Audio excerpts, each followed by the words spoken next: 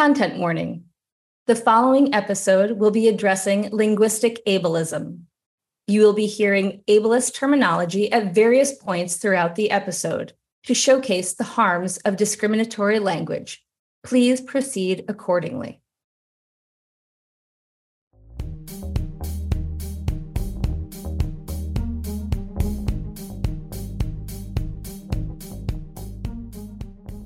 This is Katrin with Disability Rights New York.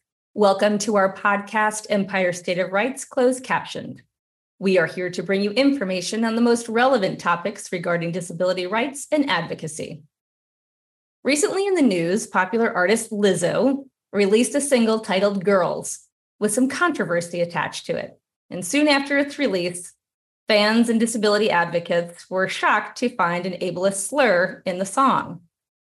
The lyrics read as follows: "I'm a spaz, I'm about to knock somebody out." After learning about the slur and being educated on its negative connotations, both Lizzo immediately issued an apology to address the harmful term and re-recorded the song to replace the lyrics with "Hold Me Back." And what's interesting is just a couple of weeks later, Beyonce then also released a song called Heated from her Renaissance album. And both Lizzo and Beyonce's accountability serve as an example of how activism can lead to constructive change in education regarding harmful language. What's interesting is that it was the exact same word in both songs. And so today we're going to talk about ableism and language, and we're welcoming DRNY's CAP and PABS program director, Erica Molina, and she is joined by PADS senior advocate, Nancy Nowak. We are going to discuss the linguistic ableism, the harms of imagenic ableist structures, and the importance of education and appropriate criticism to enact social and cultural change. Erica and Nancy, thank you so much for joining us today. Thanks for having us. Happy to be here. And so the introduction was definitely, we wanted to be very clear on what the words were and what we were talking about today. And I'm going to break it down conversationally a little bit. We had two songs that came out in the last almost 8 weeks now, and both of them included an ableist slur. And so when we talk about ableism and we talk about language and how words mean something, there's a lot of people that still don't know what ableism is or what ableist means. So, Erica, will you start by letting our audience know what is ableism and what is ableist, and how does it really move into all of the words that we use every day? Sure. Thank you, Katrin. It is exactly right what you said. I think ableist language is really baked in to our everyday vocabulary, unfortunately, and in particular for a formal definition of ableism. I think it is a good place to start to cite disability advocate Talila A. Lewis's working definition of ableism, which is that ableism is a system that places value on people's bodies and minds based solely on societally constructed ideas of normalcy, intelligence, and excellence, end quote. Basically meaning that folks are really judged from a lens of who can do what. And whenever someone's body or their mind or some combination of the two doesn't let them do a particular thing that most other people can do, such as seeing with your eyes, hearing with your ears, walking with your legs, or processing fully with your brain certain types of conversation, when those things aren't part of a person's abilities, they are judged for it. And there is language in the culture that really does reflect that ableist point of view.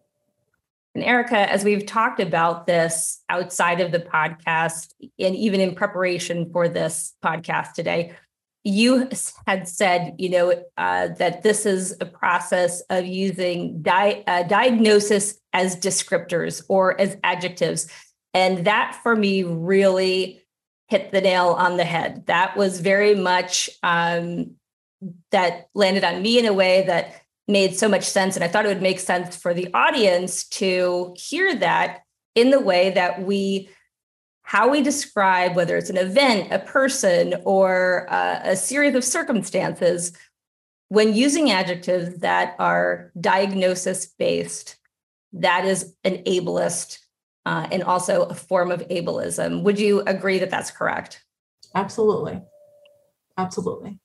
And Nancy, do you have anything to add to the definition itself, or to how language is impacted by an ableist or an ableist community? I think, ableism is really, it leads to society making a basis on who's worthy based on their appearance or their abilities, which is just totally ludicrous and unfair. And it's something that we need to all be aware of so we can be the change. And so I'm not sure if either of you had heard either of the songs. I definitely listened to Lizzo and Beyonce both, and hearing the songs, and whether it's a song, the music is great or the rhythm is great, the words sometimes we don't learn them until we've heard the song over and over again. When I heard this song originally, after the article, hearing spaz was definitely something that made me bristle. Talk to me about your initial reactions, and let's talk a little bit about the history of the word itself and the negative meanings it contains regarding the disability community. And Erica, if you want to start. Sure, Katrin. I'll be honest. The first I heard about this particular issue with the two different songs over the last several weeks was via an article. I don't follow Lizzo's music that closely, but I do follow her more as an icon to larger Black women who play flutes, which is one of her great talents. I think she's a very independent and a very cool person. So I follow her in that way. And I'll say that when I learned through an article, though, that this issue had come up, that spaz, or the word spaz rather, was in her song stated a few times, I didn't fully understand personally the definition of spaz, or at least where it came from. So I definitely know that even as a disabled person, which I am, a person with a disability, there's always something to learn, and it certainly was a new word to me. So what we do know is that spaz is short for something like the word spastic. Folks with cerebral palsy, for example, there are different types of cerebral palsy, or CP for short, and something that can describe certain muscle movements that people have, and lack of range of motion, and the movements that they can or can't make, sometimes because of the disability, sometimes are categorized as being spastic, that there are involuntary movements, muscle tightness. So it very much is spastic is meant to describe the type of, in this case anyway, CP that a person might have, or inform another diagnosis, another characteristic of a separate medical diagnosis. So folks who deal with spastic paralysis have those types of characteristics to their muscles that do make it difficult to move, or difficult to control their own limbs and their own muscles in different ways. But the word itself, as spaz, I learned, is actually become commonplace. It is something that is used, and I think Lizzo meant this initially in her song by putting it in there, that as a spaz, you are a quote unquote klutz, or you're uncool, or not even keeled in a certain way. Basically, something is going wrong or malfunctioning with you, and for that reason, you're spazzing out, or you are a spaz. And also, I think in British slang terms, spaz can also be used to describe an incompetent person. But again, it is ableist. Right. And Erica, let me just add that it is not being kind. It is not a kind word. You are not being called a spaz if someone it is not a compliment. It is not. It is not. It's purely derogatory, pejorative. It is meant as an insult, either self-deprecating or deprecating to someone else when the word is used. Yeah. And Nancy, do you have anything that you'd like to add to that? We have to stop and think about the person who does have spastic paralysis, and how they feel when they hear words like this used in a negative connotation. It's just blatantly, a wrong way of using the word. And it's a shame, like Erica said, that it's become so commonplace that even these high profile singers and folks think that they can use it so readily. And there are so many more words. Well, and that leads us really into the next question or topic of discussion, really. Spaz really is one of the many, many words that are commonly used. And it's not just in conversation, it's in print media, it's in movies, it's in television. And as we share some of these other harmful ableist terms, and if you are just tuning in at this point in the podcast, please be aware that as we are saying these words and talking about them, we are talking about them from the perspective of ableist language and the harm that they create. So please, just again, I want to let everyone in the audience know that is why we are talking about these words. And I will say, even as I think about in my own past or history of whether it's writing or speaking, saying things like turning a blind eye, or some that was deaf tone, or falling on deaf ears. So those are some examples that I know of very readily. Nancy, do you want to talk a little bit about some that are easily for you to talk about right now? Yeah, the one that always comes to mind for me is, and people really think it's appropriate to use, is wheelchair bound or confined to a wheelchair. We would never say somebody's confined to their legs, so it's just, it's not a kind way to say it. And I think that, today us talking about these things helps open people's eyes to, some of the terminology that people think is okay. There are so many. There's people saying, and a lot of people don't realize, but people will say somebody who has albinism, they'll call them an albino. I personally have very many friends that have albinism, and it's extremely offensive to hear that. But that's one that I often hear that people don't know. So I'm glad that we're having this conversation for sure.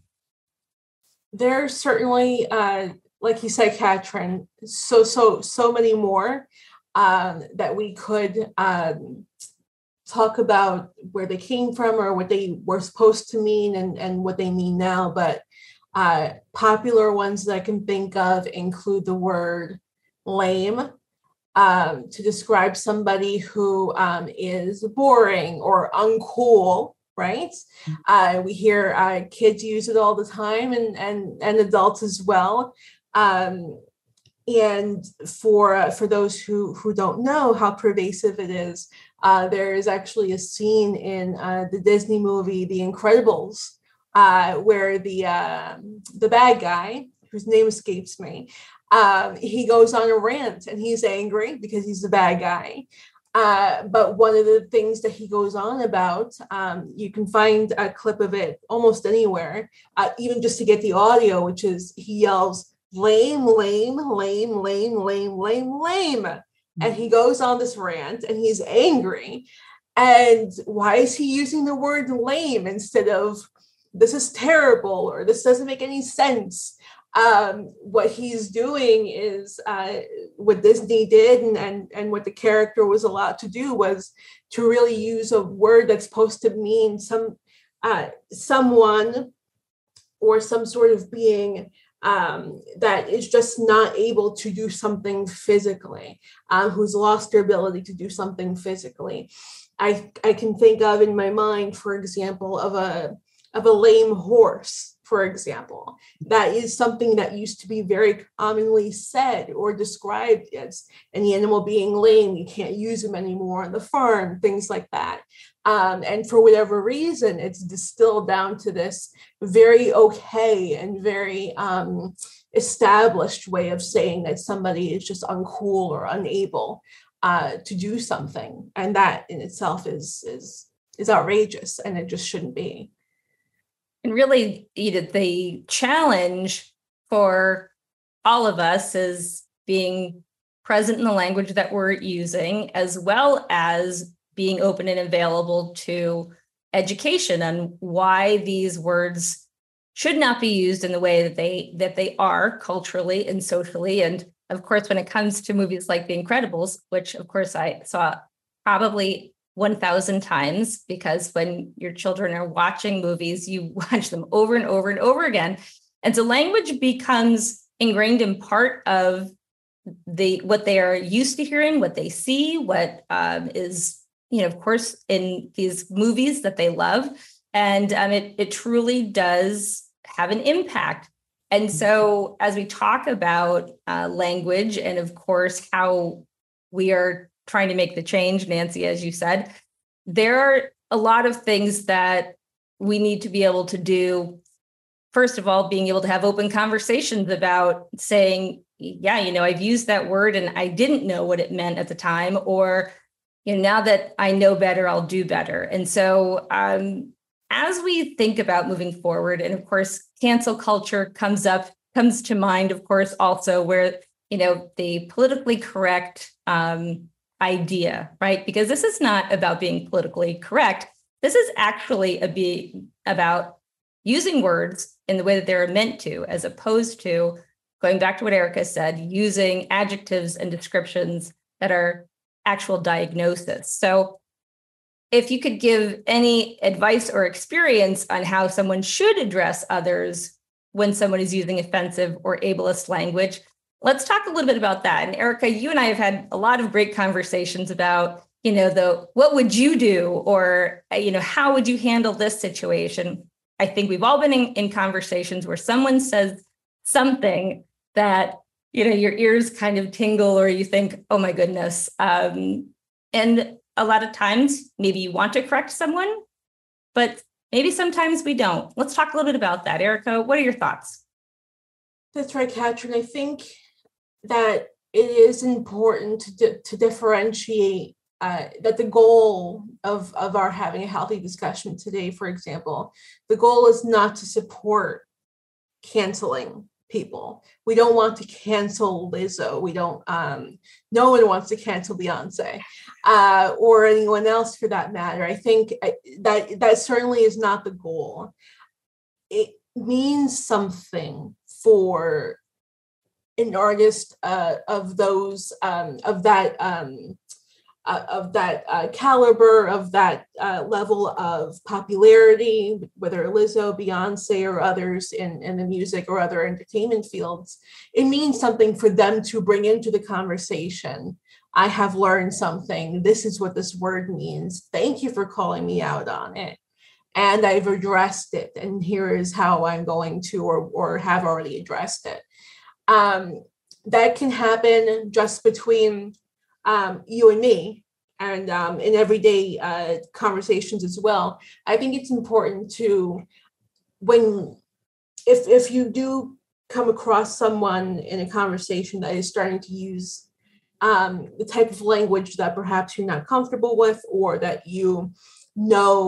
perhaps doesn't personally affect you, but would certainly affect others. It is, I think, first of all, very important that you don't encourage that language. If it's said as a joke, don't laugh. If it is said in a way that kind of is meant to make one group exclusive, and then, to the detriment of someone else, question, wait, why? I don't get it.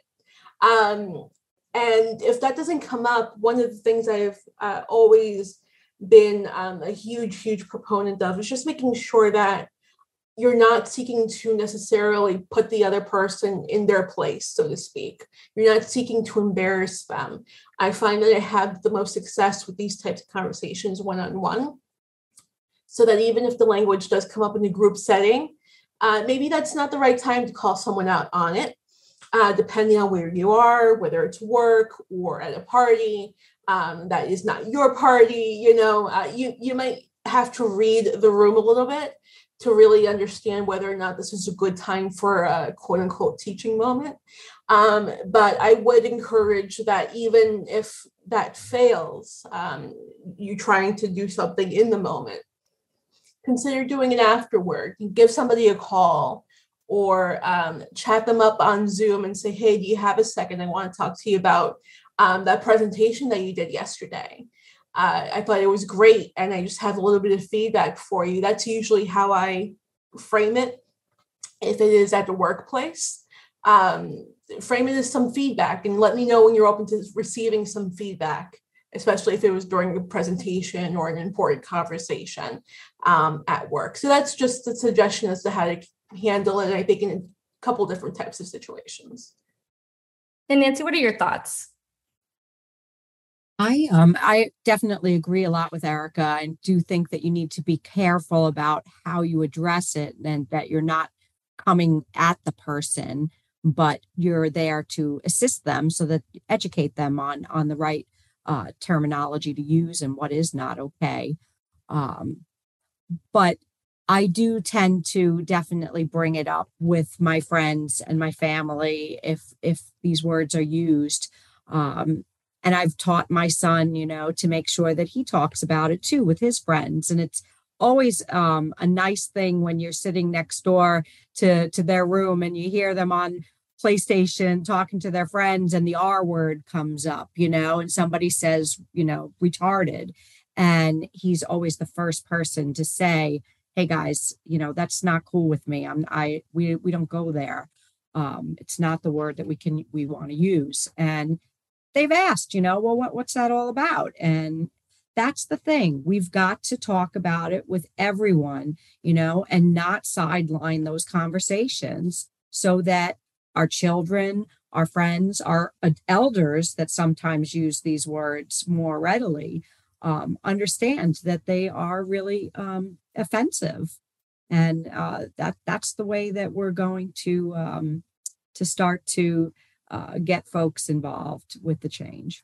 Well, Nancy, you bring up two really good points. And, one of them, of course, using the R word. And in between the release of both of these songs, New York State actually made a change to the language of New York State law, which was, here we are in 2022, and it is now the year that the word retardation is coming out of New York State law. So, that is still a word that is very present in a lot of people's language, and it is not necessarily known why they're using it, or where it even came from. And generationally, I do think, we talk about people in our lives or in our families who are older.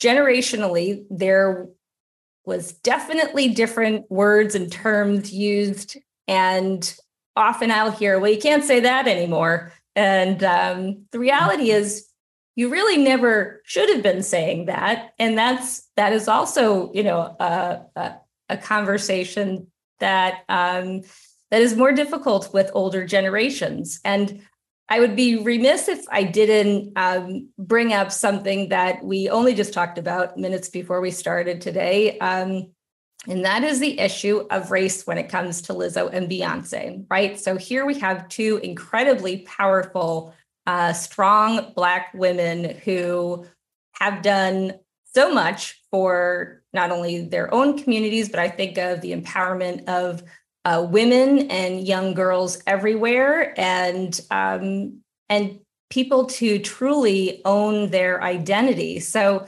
Erica, can we talk a little bit about that and how, when it comes to language, first of all, culturally, we have so many different subsets of people in this country and around the world. Different language, different words are used in different communities. However, we're now talking about two women who are also Black, and they are also being criticized for language, specifically in music. Let's talk a little bit about that and how race plays a role in how the disability community and socially, in general, the reaction was to the words and the lyrics.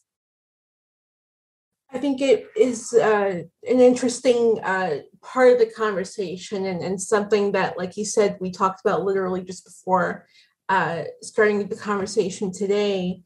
It's important to, especially in a society like ours, in 2022, when things happen so quickly, cancel culture happens at the speed of the internet, and songs can be changed just as quickly, apparently. And to their credit, I do want to say that Lizzo right away made her change, right? I think it's interesting that Beyonce, just 6 weeks later, also released an album with the same term in it, and then had to backtrack and do that same fix again.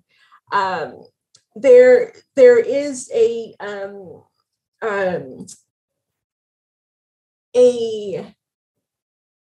pattern in our society to very quickly point out folks who are not in the typical mainstream. When folks don't fit in, or when they don't look or sound like others. And this goes beyond, obviously, people with disabilities. And right now I'm talking about race in particular, and women in particular, right? Black women. So I think society is very quick to point out that yet another female artist who happens to be Black and very, very culturally popular, oh, she made a mistake. And we're very quick to point that out. And then it happened again. A very popular female artist who is Black, she made another mistake. We need to point this out as quickly as possible. And even though the mistakes were something to be addressed, and they eventually were, it is important that people also realize that there is a pattern, even just among these two. But if we had another 3 hours to talk, which we don't today, we could really analyze that so many of the past history of these lyric changes, these offensive lyrics, ableist language, a lot of them have been pointed out and analyzed, but toward the Black artist or the non-white artist. And you see a lot less of it come up when it is an artist such as Eminem or Taylor Swift. Eminem, who is hugely infamous for blatantly using ableist language, such as the R word, retarded, and many, many others. But Taylor Swift uses and has used the lyrics in her own songs, which include lame and psycho. And it is important that even though these artists perhaps have a more, even though they are white, even though they are more pop than R&B or than rap or whatever, and Eminem, he's just, he's just that way. It's just where he's coming from. It's who he is. What else can be done about it? I would encourage folks to not give out passes so quickly to certain artists, and to really keep in mind who we're holding up against certain standards and making sure that standard applies across the board. Agreed. And we will be talking about language and ableism in a couple of more episodes. And I think we'll probably dive a little deeper into this in another one, because as you said, these are not just lyrical changes that should have been made in these two instances, for sure. If we look at the history of music, we can see very clearly what other lyrics are certainly offensive. So I appreciate your thoughts on that. I think it is a very important part of the conversation as we talk about it. And before we sign off on this episode, is there anything else that either of you would like to add before we sign off? I just want to thank people for sitting and listening to us, because this is how things, begin to roll out. And, take these conversations and bring them to your families, bring them to your friends, and don't be afraid to communicate when you hear these offensive terms. This is where it starts. So thank you. Eric and Nancy, thank you both so much for your time today. All of the resources mentioned in today's episode will be listed in the show notes below. And to our audience, make sure to stay tuned as we will continue our discussion on linguistic ableism as part of an ongoing featured series. We thank you for your continued support. Empire State of Rights Closed Captioned has been brought to you by Disability Rights New York, your source for disability rights and advocacy. If you enjoyed our program, make sure to subscribe, like, and share this post. If there is a subject you would like us to discuss, please email podcast@drny.org or comment below. Tune in next Wednesday, where we'll bring you more information on disability rights in the state of New York. The closed captioned and ASL version of this podcast is available on our YouTube channel. To listen to more Empire State of Rights Closed Captioned, follow us on Apple Podcasts and Spotify.